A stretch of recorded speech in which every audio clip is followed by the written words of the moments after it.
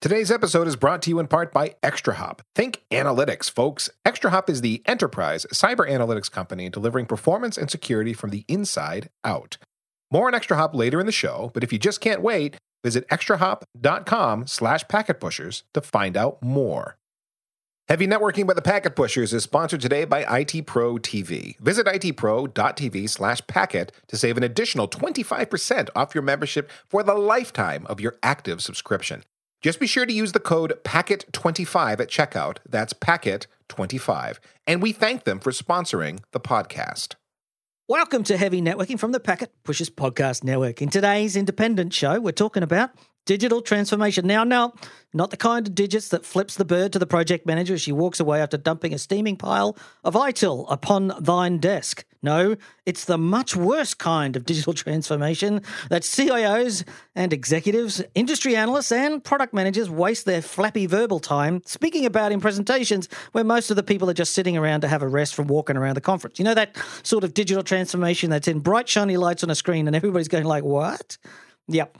Digital transformation is really a topic that's so broad that yo mama jokes just aren't big enough to encompass the scope of what they're talking about, mainly because most people don't know what they're talking about, but that is sure as hell not going to stop us from making an attempt to puncture the hot air balloon and have a red-hot go at nailing transformation with a digital hammer to the wall of your cloudy campus network. So I'd like to extend a special thing to our guests today who've been plucked randomly from the dark corners of the Packet Pushers Slack channel. Welcome everybody today. Now, they were foolish enough to make comments there about digital transformation, so that instantly volunteered them as experts on the topic of digital transformation. Let's go around the virtual table and introduce everybody. Why don't we start with Tobias? Tobias, why don't you quickly tell us a little about yourself? Hi, I'm Tobias Metz. I work as a networking consultant in Germany, and that's pretty much what's to say about me today. Welcome so much to the show. Paul, tell us a little about yourself. Hi, I'm Paul Bayer. I'm an infrastructure architect in South London. And Emma. Hi, I'm Emma Cardinal-Richards. I'm the network architect at UCL. Welcome to you all. So who wants to kick it off? I think Emma should try and kick us off and say, like, digital transformation is... ultimately for me, digital transformation is like the business needs to make more money and more profits or something like that, whatever that means. But the way that it needs to do it is by leaning into technology more. What do you think, Emma? Yeah, I think that's a fair summary of it. I think the phrase itself, digital transformation, has become a bit buzzy. So and as you said, it kind of seems to cover a broad range of things. But I think depending on your organization, there's an element there. And the key thing there is also where it is transformation. So I think that's the underestimating that people do sometimes, that it is intended to mean something quite dramatic, a big change, not just a little incremental upgrade. Well, I think transformation is also about getting from where you are to where you're going. So you transform, you don't replace. We're not talking about digital replacement or digital overhaul or... Yeah, but that's what I mean. I think sometimes there's a misunderstanding of it, that they think it's just, we just get the next version of this software, we just get the next version of this hardware, and that's what it can mean to some people. But I think it's meant to, and it's intended to sort of be a much broader change. That, like you say, comes from the technology is what you're using, but the change actually comes from the top. It's a business change coming down, I think, and that tech is to support that. Yeah, couldn't agree more. I, as a layperson to the term, in the last 3 weeks or so, the challenge for me was seeing lots of colleagues with the prefix digital to their job title. So digital content manager, digital campaign manager. And then the statement that digital transformation is also present in the business. And I'm just confused as an engineer architect. I look at that and don't understand what the difference is between digital this and digital that, and that was definitely a seed for starting this conversation and trying to get some kind of clarity on it. Well, I think this comes from the need to explain the new, because when I think back on my career, I started in federal agency IT, and we had pretty much paperwork and stuff like that, and they already talked about digital transformation. And what I think they got right was where we need to get rid of this old ballast stuff that we don't need today anymore. That's like from the 70s, 60s. And we need to get this running on modern systems. We have all these computers, all this network stuff, and we are not really leveraging it. And I think that's the starting point for many organizations to think, what can we put onto those modern technology systems and get something out of it aside from using them.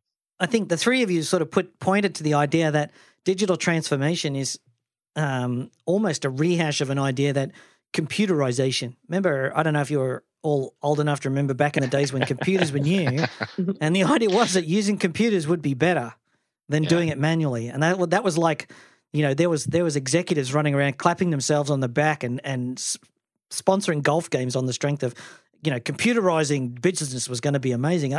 Is digital transformation the same thing? I think it's like we're now, because obviously that happened a while ago, and most, computers and that kind of thing, technology is part of everyone's life pretty much standard now. It's unusual to not be in that situation. But it feels like we're into another phase of it, because it is obviously, again, it's come up as a big topic. So it's not about just using them, but I think it's now around getting more out of them, the kind of next phase of technology that we have, and also a bit more around realigning the business processes, because I imagine that some of those may not have changed that much over time. I'm thinking fax machines. I'm thinking fax machines. Oh yeah, the worst type of people. Yeah, I'm like, it's not IT. I don't know how to fix this. I mean, digital transformation, is stopping using physical fax machines and putting them into a computer, right? And using mail for that. No, but I think it's kind of pushing the boundaries further. So not just necessarily the analog to digital transformation that for most has happened or should have happened or is happening maybe, but it feels like now they're more exploiting even more of the capabilities that digital can give us to make things even better. That's what it feels like to me, like the digital transformation part 2. Well, for me, it also feels a little bit like now we have a computer or laptop at every desk, and what do we do with them? It's a little bit like that, because well, now we've computerized. Now we need to digitize. Is that what? Yes. Now we need to leverage it and put the apps in the cloud and all the modern stuff everyone is running around with, and make some actual business use of it, and not just doing it for the sake of it. And that actually, I think, so the business use, and that's the bit that I think is possibly the one of the most important bits. Is it's around the data, because it's the information now that we have in these kind of digital forms that maybe is a bit disparate, and a lot of what we're looking at is around trying to improve data quality and things like that, so that it's easily integrated across systems, so that trying to make things more joined up. So we've put everything onto the computers, let's say, but it's then like right now it's there. How do we use that data that we've got there in the best way to make things easier, quicker, and simpler? Yes, exactly that. My experience is I'm seeing colleagues and people in my tenure in organisations using computers to do what they did before. They're actually using the computer to print the paper out, to get the paper to where they want it to be, to then use the paper to then maybe, even if you're lucky, scan the paper and put it back into the computer. That's actually still happening in 2019, right? There's big money in printers. Some of the big companies I work for, they actually have these outsourcing contracts, and everybody has to go around and swipe their card so that they can be billed per page, and that was supposed to change behaviours. I will say one thing that on exactly that note, I have seen experientially the a success of that model of moving to a pull print model, where you actually reduce the amount of printing happening. So you end up with reducing the amount of fire and forget printing. Yeah. So people may print, 40 pages, reams of paperwork, and just forget they did it because it was just such a flippant move. And you'd end up with bags and bags of waste. And I have seen tens and tens and tens of % of reduction in waste paper just from the pull print model. And from an environmental perspective, if you're going to use that as a meter of success, that's a great win. It did take me a long time to learn how to read off a screen. I wrote a blog post about this on my Ethereal Mind blog many years ago.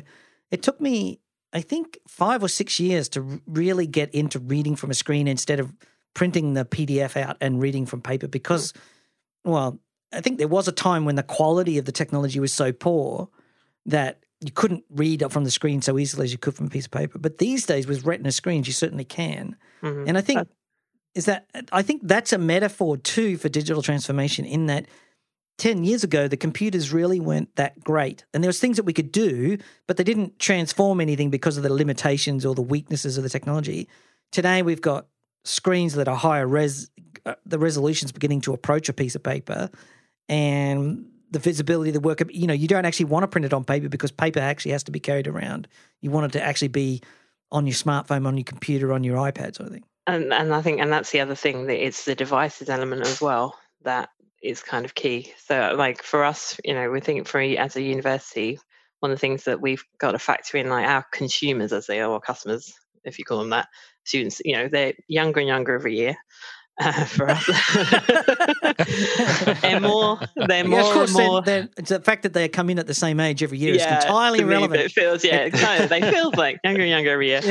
They're more technically competent every year, and they are used to doing things like in their lives outside of studying. And so you're saying that people coming out of school heading into the university environment may not have ever actually printed anything in their lives. Yeah, exactly. And they'll be, that will confuse them. They kind of look at these sort of anything like that, any kind of manual paper process, and be like, what? Yeah. I'm thinking of a 55-year-old professor who's going like, you have to submit it in paper. And you're going like, how do I do that? Yeah, and that's the other element we have to deal with. We've got the broad spectrum of people that are much more used to kind of those processes. And so that's the kind of battle in between. But that's, students and people like that are, and progressively people are expecting to be able to get to things wherever they are, on whatever device they want, and expecting it to be a lot simpler, very easy to follow menus, not having to kind of click through pages, not have to signing into loads of different places to do something. So that joined up, or the way they expect it to be presented, is what then puts the onus on us as the technology providers to make that happen. Yeah. But there's two things, and that's the problem I think with lots of digital transformation, is that they go, right, okay, we need to have the whizziest tech, we need to check everything in cloud, blah, blah, blah, say all the right things, but they haven't actually fixed it from the user perspective down as well. It's got to kind of meet in the middle. We've got to work out how we're going to present it, what the processes around the people that are involved in these things, what are they going to have to do to change, because they may be used to ways of working that will also need to change. So there's a piece there that it can't just be the tech. That's never going to work. Yeah, and that comes directly to a point that came up to me while you were talking about the young people coming in and expecting to use their technology as they know it.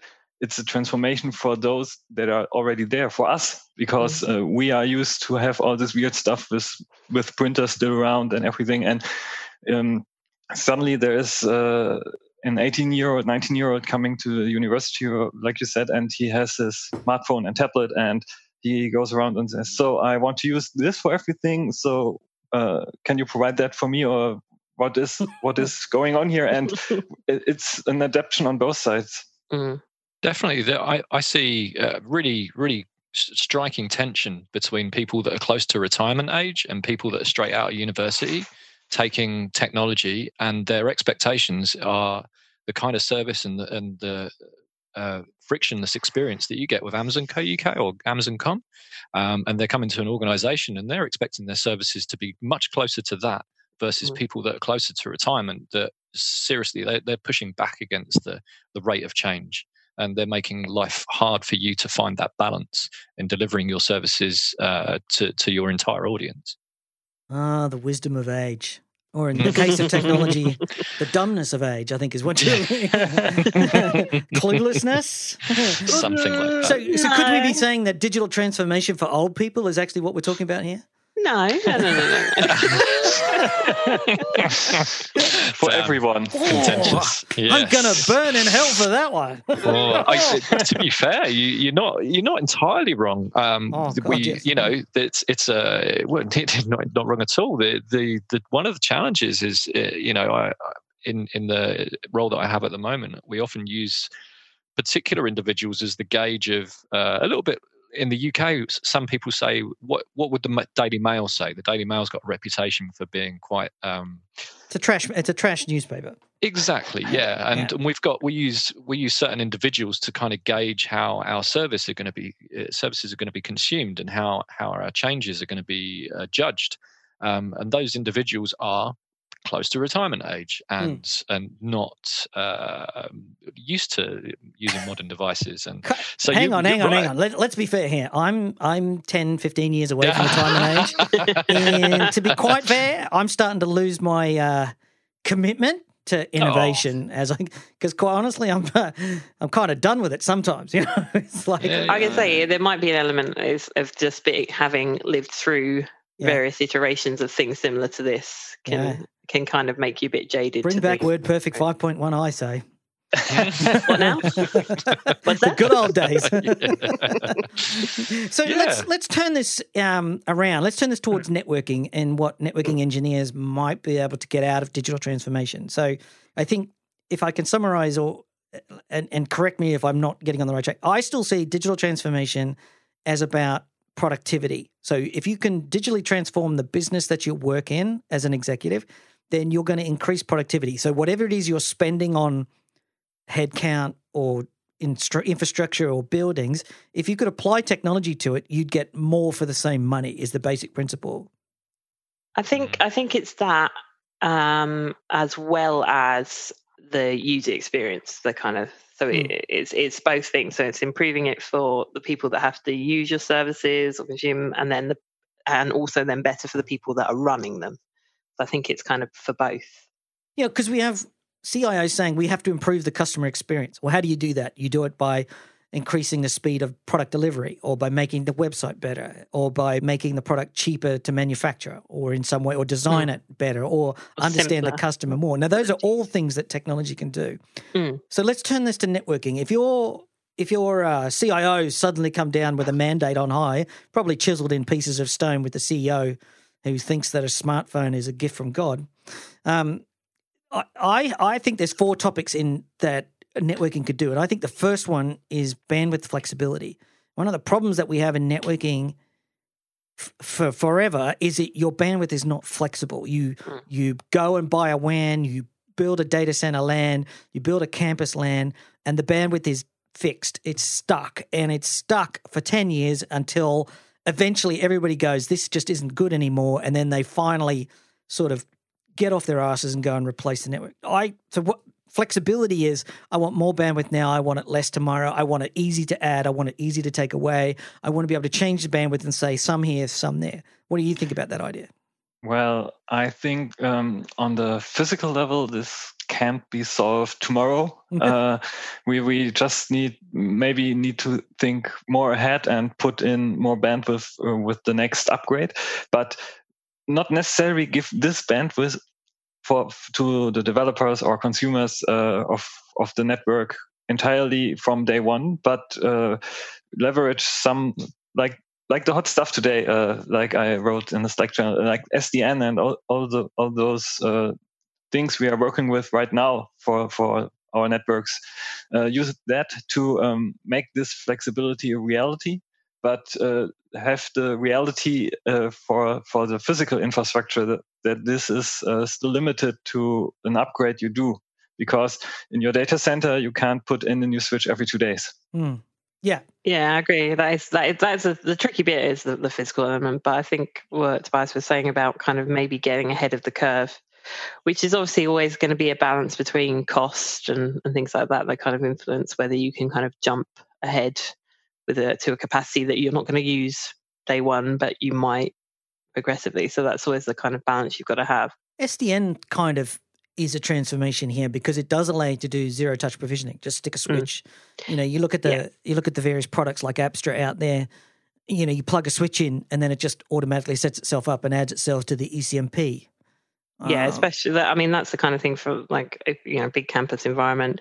You've got so many devices, and the speed at which you're able to kind of keep on top of it. Those are the kind of things that are going to really make that possible. That and quicker to do, and especially if you have things like, well, we'll have elements where a specific area might be doing something kind of a bit more intensive, and they'll need something above the norm. And usually, especially if it's like a research project, it's going to be not giving us like years and years of notice. It's going to be quite quick.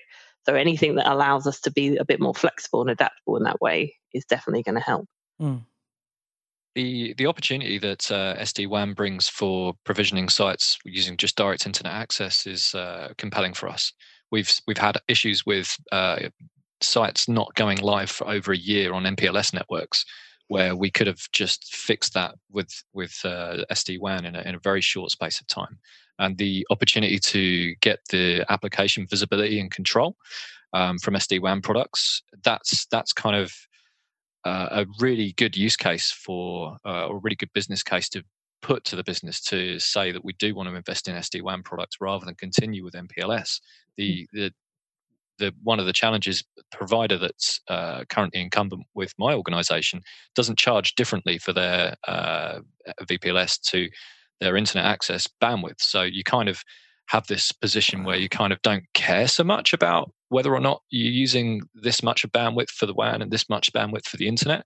But actually, when you get that layer of abstraction and you can just say, I just want internet, I'm going to place the SD-WAN product on top, I get to choose how much bandwidth goes wherever it goes, and I get the visibility and the control that my engineers can put in place. You then have a proposition to be able to go to the business and say, actually, no, we do want to take away this MPLS VPLS network and just go direct internet access everywhere.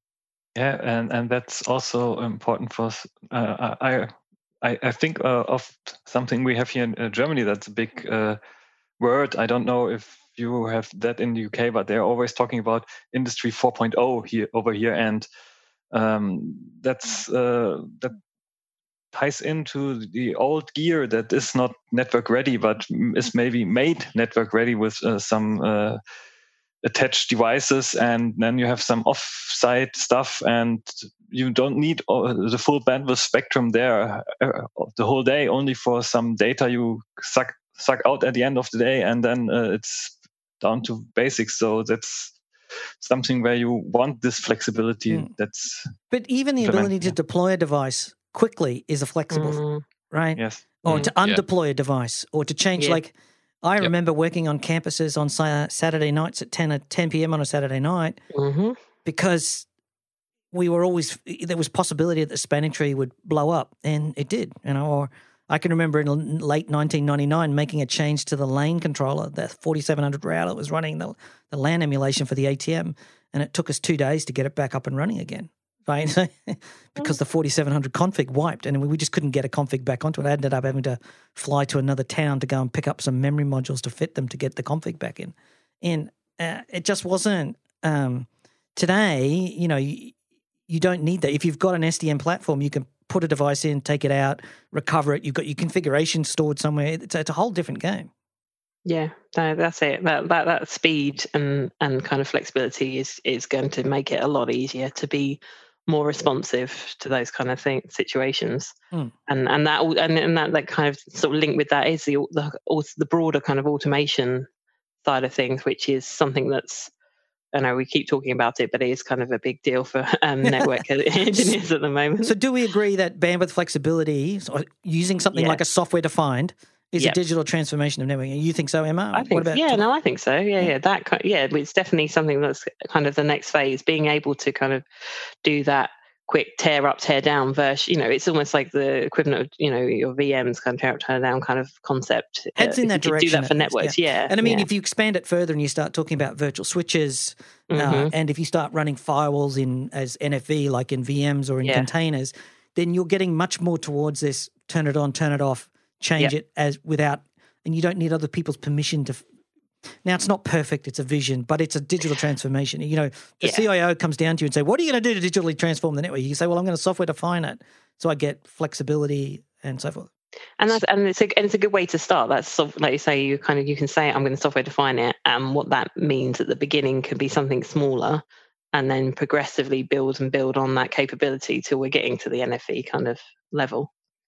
So who is it that, Greg, you just said the CIO comes down and says, we want to do this digital transformation thing and the magic's going to happen and the networks are going to be as flexible as you'd like. But I'm kind of curious as to who owns that digital transformation vision and what relationship the network engineer or the full stack engineer would have with that person and how that strategy comes down on them.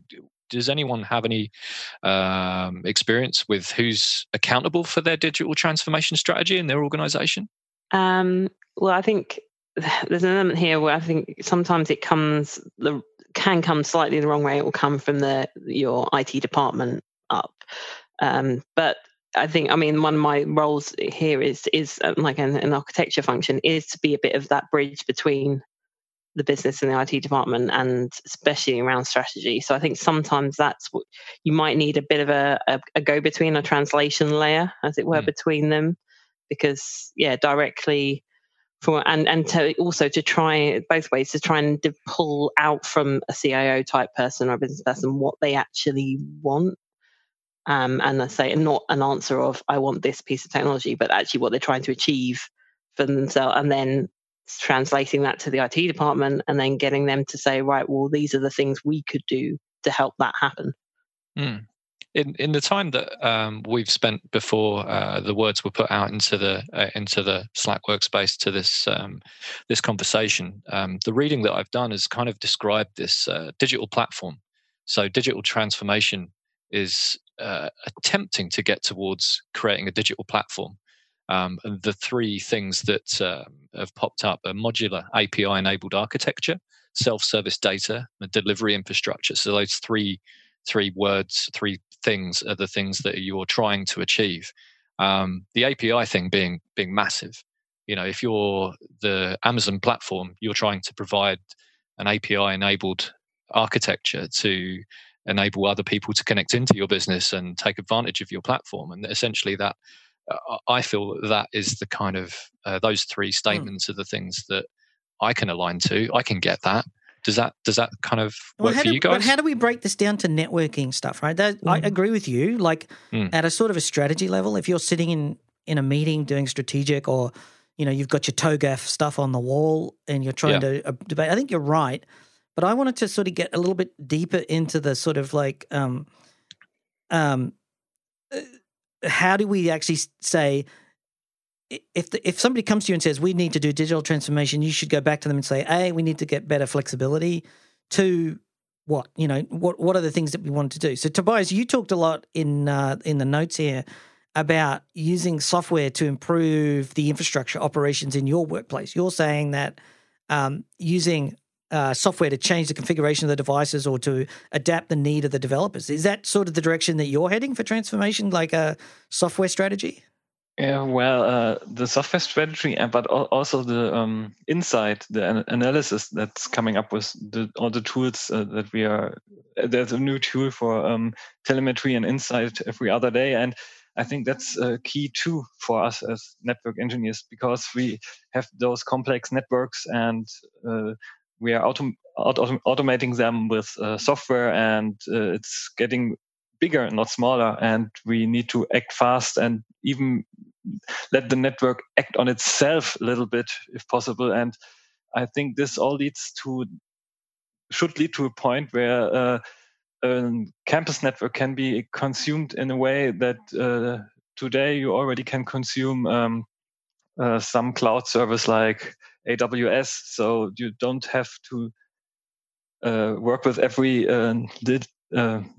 lever, every little push, pull, and you don't have to do it manually like today. And the end user or the developer has just to consume the network, and it's something like electricity for us today.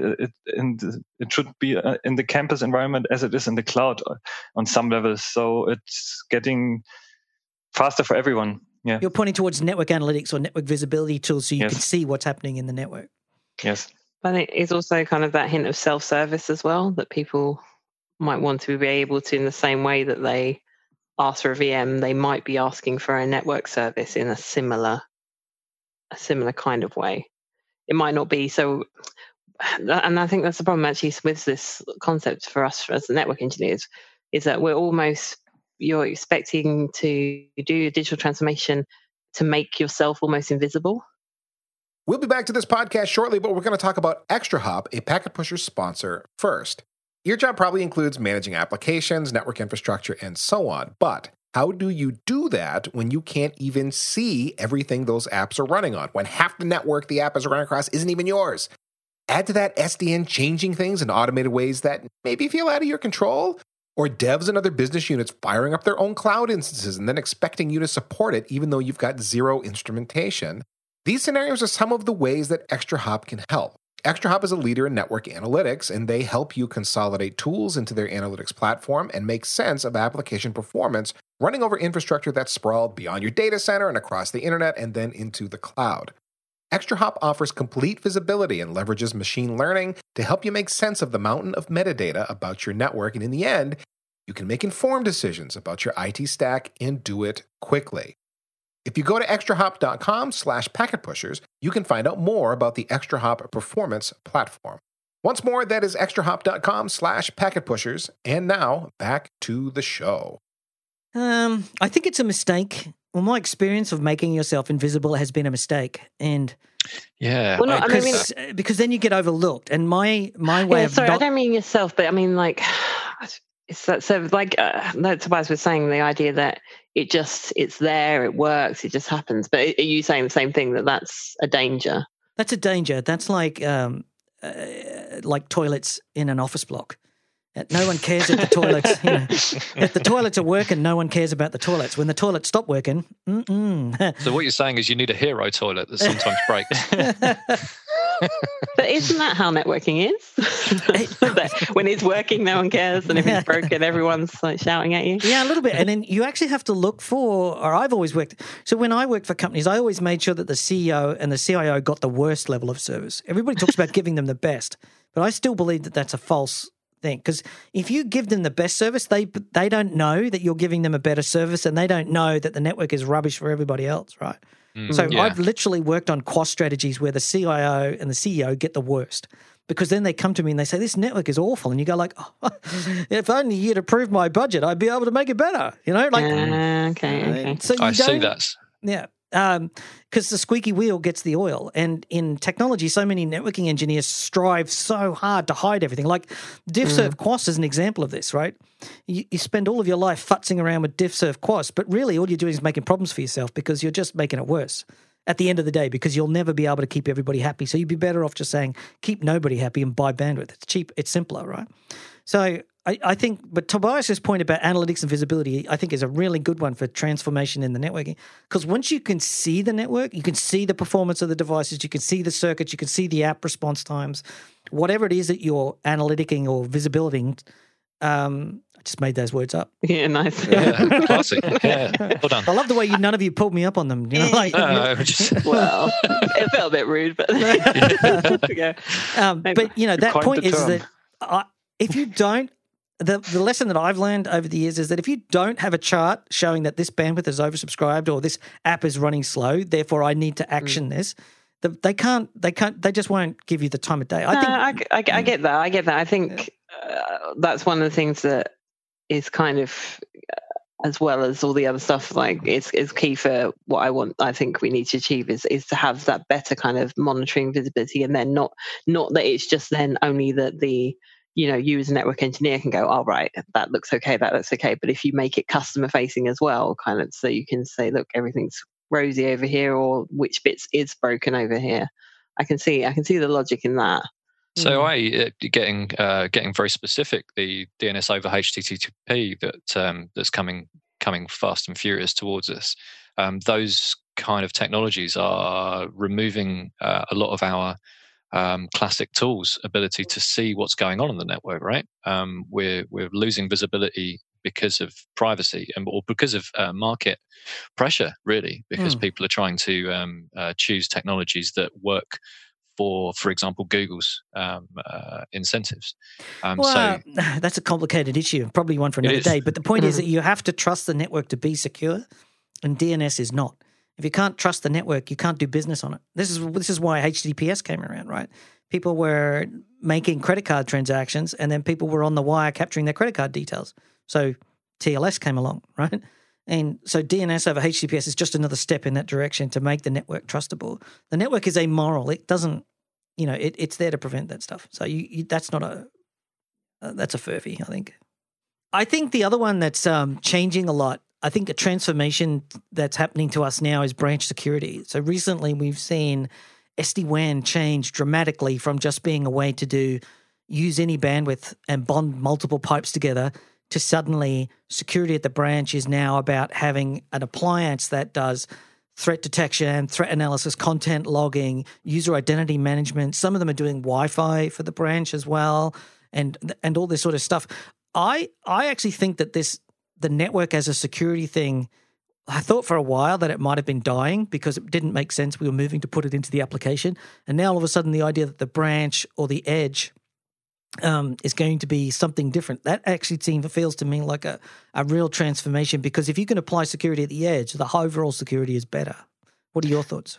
Yeah, and I think this trend comes from the realization that security in application is as hard as it is in the network, because we have all those CVEs and bugs every day, and people get to realize, we can put it in the application, but if we want to be sure, we need to put it somewhere else. And I think that's important, and I think we have something here that we need. We can't all pull it back to the head side and put it through a firewall, IPS and stuff like that over there. It needs to be done where the traffic is originating, because otherwise we are a little bit cannibalizing the bandwidth flexibility, because we need more bandwidth to the head office to get all this traffic there and have it analyzed there. I think the interesting transition there is the shift to the cloud, where apps are in the cloud. And the idea of having the branch send all the data back to head office and then routing it out to the cloud makes no sense. So when you start doing branch breakout, everything breaks down. The whole security model collapses like a house of cards. Agree. And I guess that's probably why you've got, like you're saying, these things are having to be transformed and pushed to all levels application network, because it's so disparate now. It's not an easy logical box that everything sits in now, and stuff starts somewhere and then might move somewhere else. So you've got that security model's got to kind of follow it. What about endpoints? So you have your staff on mobile, right? So it's all great all the time. They're sitting within your well-designed campus and WAN architecture. As soon as they go home, you've got a lack of visibility and control unless you've got agents on the endpoint. And some of the SD-WAN vendors are moving in that direction. So it's the logical step in the sense that they're working out that if I'm already controlling the branch edge, I might as well just move. But the real value for SD-WAN isn't the device in the branch, it's the cloud controller in the middle.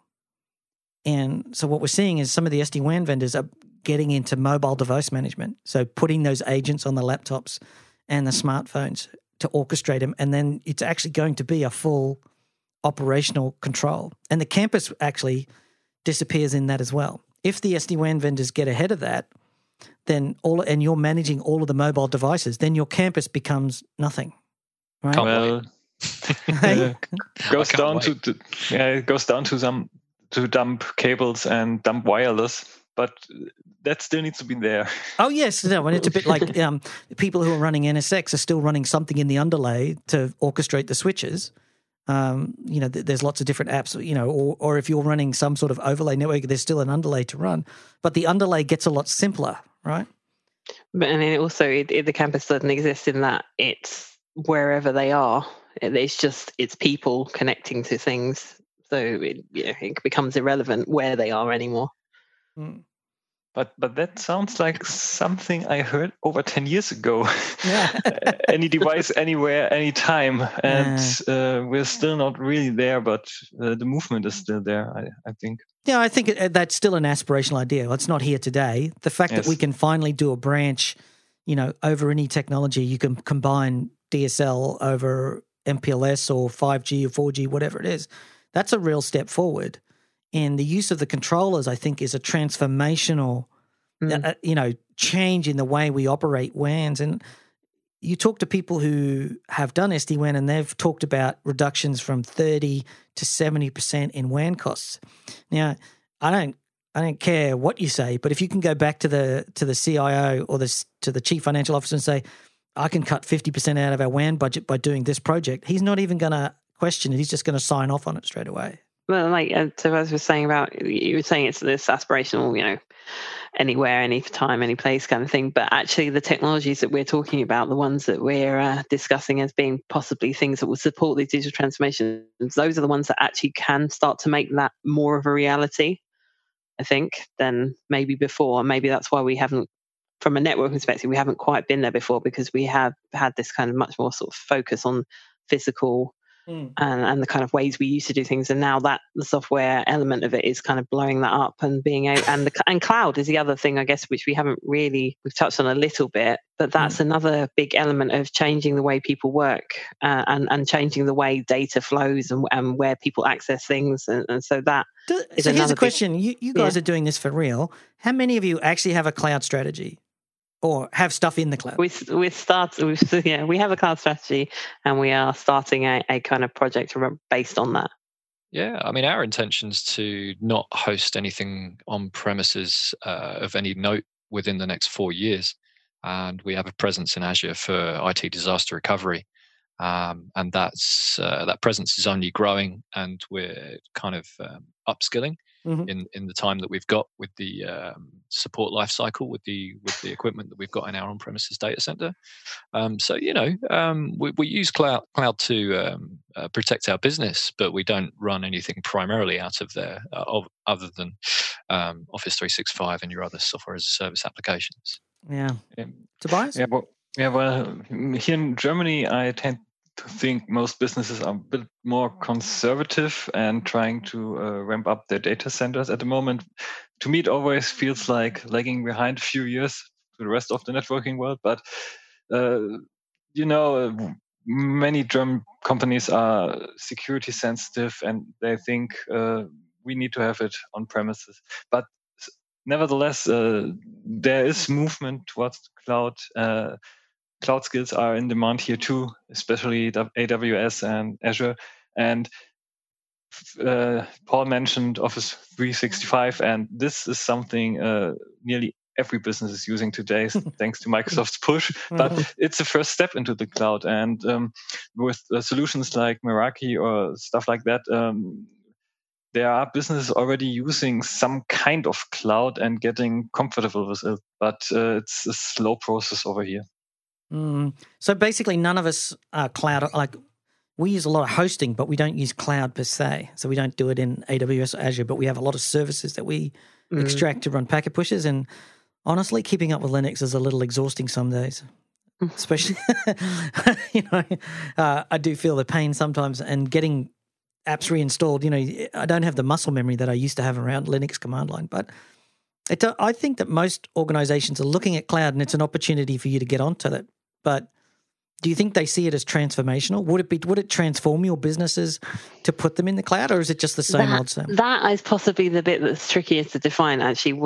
And that's the bit where I think why our strategy is, it feels like it's around kind of testing the waters and trying to work out what business cases do we have for it? What would make sense to put there versus having in our data centers? What kind of things could we exploit there and benefit from? And then you'd be able to kind of say, but as a big transformation of everything we do, I don't see that as something that's going to happen shortly. I mean, unlike Paul, the idea of, thinking 4 years time, we probably won't have our own data center. I don't see that being a likely thing to happen. Just with the nature of some of the things we've got kind of high performance computing and things like that, where putting it in the cloud is not necessarily, well, not for everything, it's not necessarily going to make sense. Yeah, I think the opportunities that cloud presents the organisation that I currently work for is that they broadly do the same as most other organisations. I think there's a lot of organisations have a kind of a perception that they do unique things, and Exchange Online is a great example of how clearly everyone does email basically the same, or Gmail, or there's very few things that define an organization's characteristics. And for us at the moment, I can think of 3 legacy applications. One which even has a suffix of the numbers 32 because it's proud that it's a 32-bit application. It's quite sad, but the point is that we've got an opportunity for my current employer to really aggressively take hold of those applications. And this is what it's about. It's about the applications. The applications are legacy applications. They've been architected a long time ago. Several of them are what I would call on rent extraction. So the developer is no longer spending any money on making this thing modern or getting anywhere towards helping our organization creating a digital platform. And they just want the money to get the same outcome and broadly do as little work as possible from what I can see. Hang on. That's a perfectly fine. That sounds pretty good. It's a business model. That sounds working. Incredibly sophisticated if you can get away with it. Exactly. Why wouldn't you, right? Well, I think that's one of the things that, I mean, we've got very similar kind of applications that are going to be integral to our business. And I think one of the things we talked about a little bit earlier about the kind of using APIs and things like that was we looked to kind of think, well, if we can't get rid of them, can we put some sort of level of abstraction over the top and just get the data, make it easier for the people that have to use it? So kind of gloss over the crappy applications that's underneath, and just at least get to the data or the things that people want to be able to do. And we have, that makes it the onus on the developers and stuff to make something integrate well, and that's going to be hard because, like you say, if the legacy application is by design not particularly friendly. But that's one of the sort of, in a transformation thing, it will look transformed to the end user, but it's not. It's still got the hideous bit underneath. Yeah, that feels to me like the job of integration platform as a service. So your Dell Boomi, your MuleSoft, your Azure Logic Apps, that kind of stuff. That's the opportunity that those products present to an organization to maybe, like you say, abstract some miserable old applications that no one really either has the appetite to transform, or there just isn't a replacement for those things because they're so niche. You can use those integration platforms as a service to create that abstraction. Yeah, we're going to pause our podcast discussion for a word from our sponsor today, IT Pro TV. IT Pro TV, they are flexible online technical training. Why training? Training helps you take advantage of the career paths that are available in IT, and IT has an incredibly strong career path right now. A recent MIT study shows that IT occupations have grown by nearly 20% between 2004 and 2017. That is more than 8 times the growth rate of other career paths. Earnings are growing for folks in IT as well, even though earnings are flat for college grads on the average. IT Pro TV can help you take advantage of these IT career trends with courses covering CompTIA and Cisco and EC Council, VMware, and lots more. There are over 4,000 hours of binge-worthy, on-demand training content out there for you. The hosts that are presenting the information, they're doing it in engaging, a talk show kind of a format to keep you paying attention. And they're live every day if you like live content, but then that live content goes studio to web in 24 hours so you can stream it whenever you're ready. Courses are conveniently listed by category, certification, and job roles so you can find what you're looking for without a lot of headache. You can stream the course live or again on demand via any method you're looking for. Chromecast, Roku, Amazon Fire TV, Apple TV, PC. Their iOS or Android apps. You got all those sorts of choices. And the big idea here, make it easy to learn your stuff, then go pass your exams, earn your certs, and then land your next great job with the help of training from IT Pro TV. So how do you do it? Visit itpro.tv/packet to take advantage of their lowest prices ever. That's itpro.tv/packet. itpro.tv/packet. And when you use the code PACKET25 at checkout, you will save an additional 25% off your membership for the lifetime of your active subscription. Just be sure to use that code, Packet25 at checkout. That is Packet25. And we thank them for sponsoring the podcast. And now back to the show. It's an interesting one. I just feel that it's so amorphous, and the thing that I was trying to reach for in, when we set this up was to, if somebody turned up on your desk and said, what's our digital transformation strategy for the network, what would we do? And yet we always keep looping around to the reasons and to the apps and the business. But that's where it's driven. That's the problem. I think that's why it has to. I think it's too hard for us, like designing in a vacuum, as it were, from the network perspective. We can suggest things and technologies that we've got in our space that might be helpful, but it's got to support something else. We can't do it standalone. But the problem is the business doesn't often know or can't explain. No. I don't expect them to. I don't expect them to know to specify the networking solution. But I would, and I agree again that they probably still don't know what they want even above that. But trying to sort of develop and pull out of them the actual business requirements and strategy has to at least be partly there or started for us to then translate it into, oh, right, okay, if that's what you want to achieve, we can use this piece of technology because that will help with that. It's really hard because I think I agree. Lots of the time you'll ask them and they don't know, or they find it hard to articulate it. But then then that's up to us to come back with enough communication skills and say, what is it that you want?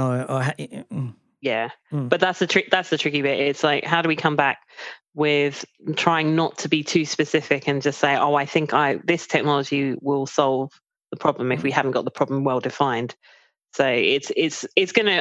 I think it's going to be like a forever battle, isn't it? It's always the battle of trying. Yeah, but the trick here is that IT executives aren't very smart and they don't know about technology, right? And as a general assumption, try and prove me wrong, right? No. The problem is sometimes they know a little, and that's even more dangerous. You can fill in the gaps, though, right? Maybe, but sometimes I think what I mean is like I want to. It's really tricky. It's harder if they come to you saying, "I want to do SDN," let's say, and you say, "Okay, but what for? What for? What are we trying to do with it?" And I don't know. I just software define our networks and then go away. That's the kind of thing that I feel like we need to make sure that we just push back. Yeah, and I think we need to get an idea for ourselves what we think is a good idea to do with the network or the business we are working in, because otherwise this leads to, let's buy this great product for the next iteration, and after we've implemented it, someone comes around and asks you, and why did we choose this one? And I only can say, we thought it was great, but it doesn't lead to real use. So I think it's very tricky, like you said. I suppose that's what you're saying, Rick. You're basically saying we need to have some ideas in our heads of things. Yeah, you've got to be smarter. Strategy, you've got to be smarter than the executive. So if an executive comes down to you and dumps a bunch of digital transformation on your desk, what are you going to do? I'd say there's 5 things you want to have. You want to say to them, look, we need flexible bandwidth. We need to improve our flexibility around our networking connectivity and bandwidth. And then they'll look at you and nod at you, probably. Mm-hmm. And then you want to say, I need to improve analytics and visibility so that I can tell you what the network's actually doing. Today, we don't have enough. So we need to allocate some budget to that. Then I would say you've got 3 choices. I would say you need to then decide whether you want to talk about a cloud strategy, about a branch security. And branch security, to my mind, includes SD-WAN because it's partly linked to bandwidth. And then the last one is software-driven operations. So whether you want to software-define your campus, software-define your wireless, software-define your WAN, software-define your data center, whatever it is, I think that those are 5 topics you could sit down on a whiteboard and say to or a one-pager that because executives can't read more than 1 page before their brains sort of shut off. But if you put down 5 points and say, look, I think there's 5 things that we could do, that's what I would put down there and say, righto, Mr. CIO, which one of these do you want? Right? No, I mean, that's comforting because basically you listed most of what's in my network strategy, which is great. So that's comforting. But and the funny thing is that in some ways that's what I've ended up doing is because some of the business strategy elements aren't there, I have gone from, okay, what I think are the things that we should be doing and what they could mean for us. And then it's up to them to decide which things they find the money for. Yes. Well, I always like to give CIOs a limited amount of choices so that they make the decision I want them to make. There's an art to that. Yeah. If you're into, you'd know this as a strategic, writing strategies. You write your strategy in such a way that they choose the choice that you want them to choose. I think the tricky bit is sometimes the things you need them to choose are not the most exciting or don't seem... They're kind of like we talked about the physical layer sort of thing. So, and can be the most expensive as well. That's the hard sell. Yeah, software-driven operations is a big one, I think. I put it 5th on the list, but it really probably should be number 2. But a lot of the times you'll actually get software-driven operations by doing flexibility, changing the way your bandwidth operates. Like if you deploy an SD-WAN solution to get bandwidth flexibility, you get analytics and you'll get software-driven operations at the same time. Yeah, I think we still haven't reached a reasonable level of time to innocence for people blaming networks. Yeah, that's why analytics and visibility is. Absolutely, yeah. So I'm all over point 2. Yeah. I would sell, and that's an easy sell at least as well to if you're to the operational people as well, because the more they have, the easier it makes to do their job. The more information they have to their fingertips. Yeah, so. Yeah. Well, I think it's you can't have all at once, but you can decide in which direction you want to weigh in first. Like I think the package of analytics, flexibility, branch security with SD-WAN is pretty attractive, but maybe it's better for the business to first go into the cloud direction and look at the other package later on. So it's like so many things in technology. It depends on where you have to go first for the business need. But there might be dependencies as well that you kind of might have to sort of make clear that, before we can do X, Y, and Z, we need to have done A, B, and C first. Making it clear, like a nice kind of clear roadmap. And I think that's the other thing is maybe the digital transformation thing is to make sure that people realize, or that the management and everyone involved realize that this isn't going to be an overnight thing. How about training for engineers, the skill set? Yeah, that is another. Yeah, that is a big gap. The engineers that are on the ground that are currently operating the network and the infrastructure as they see it now, they're not ready for digital transformation in its last, in its conclusion at the moment. So the training budget needs to increase. They need to upskill. I think that's a big gap. It's a huge gap. Yeah, well, we've always needed to upskill, but what we upskill in is very different today to what it was 10 years ago.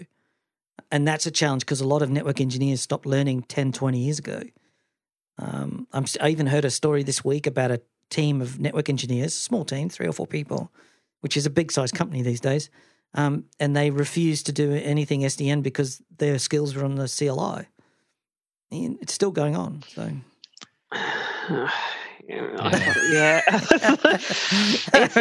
I can understand. It's frustrating. I think like some of the things we talked about before, but I guess depending on how long you've been in doing your job, you kind of might be a bit jaded about it, but it kind of feels sad in a way because you would hope that some might see it as an opportunity to gain some new skills, do something excitingly different, but I guess it's so dramatically different that it can be a bit intimidating.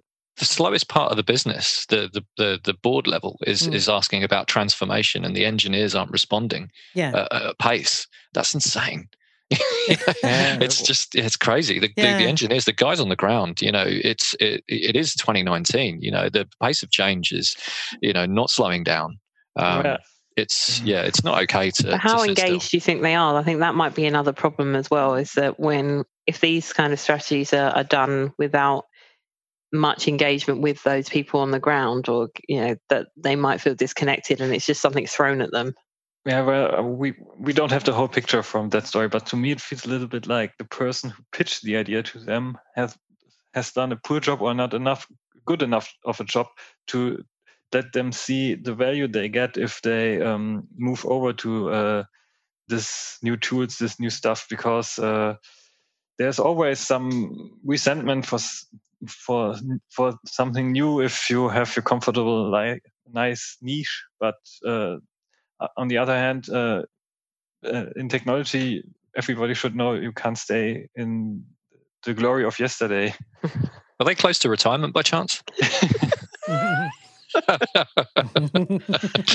But yeah, I think it's the digital transformation strategy is nothing without excellent leadership.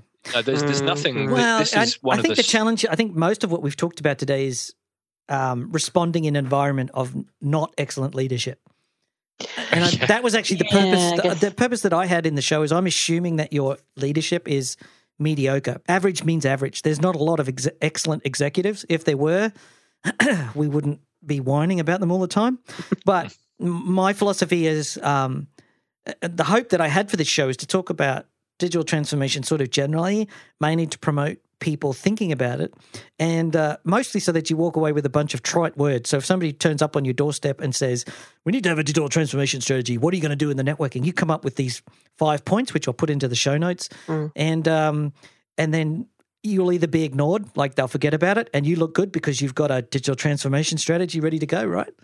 Hey, 1-page digital transformation strategy. And if they actually come back to you and say, we like it, we're going to fund it, well, then you actually have to do the hard work. But until then, digital transformation, as we set out at the start, it's how do you improve productivity? How do you improve profitability? I think the goal that I want to see is that people come to you as the networking people and say, if I invest in the network, I'll be more profitable as a business. That's the goal. Technology improves something. If you want them to come with just the purse and say, if I gave you this money to do that, that very general aim, increase productivity, what would you do to do that? Yeah. That would be my pitch to them, to say, like, I can improve productivity, I can manage costs, I can improve speed of business, I can support the sales team better, and I can do that by increasing the flexibility of the bandwidth, having a better visibility platform so I can see what's happening in the network, by having a strategy laid out for cloud connectivity. You don't have to implement it. We just have to have a strategy. We need to improve security around the networking. And so then today that's branch security, SD-WAN. And we need to get more software in the operation so that we can allocate our resources into the right place. So instead of hiring more headcount to configure VLANs, we need more people deploying the next generation of technology. No, I agree. And I think those are like, it's then making sure that how you have some sort of measurable things afterwards to prove that you've achieved it. And that could be the tricky bit if there aren't necessarily correlating changes in the business itself that are taking advantage of the things you've done. I mean, some of them, they won't have to change much and it will just happen. But I think some elements of it, you might still need to kind of push with some transformation to the actual people or processes above to get the most out of it. Well, I think that we're just about hitting the time limit and we should start thinking about wrapping this up. I know that digital transformation is a bit of a waft in the sense that it's a soft topic and it's hard to come up with hard answers, but maybe we've given you something to think about. So, Paul, any final thoughts? Sure. So the one pager that you've described with the 5 points, application visibility control, which for me is top of the list, is going to really enable you to allow your CIO to go back and have a think about what it is that they want from you and enabling that digital transformation strategy, so that you can either, like you say, look good, or you can actually get on with doing that job and turning that digital transformation strategy into something. Also a useful career planning tool, because if you write that out, you might think to yourself, this is where I need to be, just struck me as you were saying that. Tobias, any closing thoughts?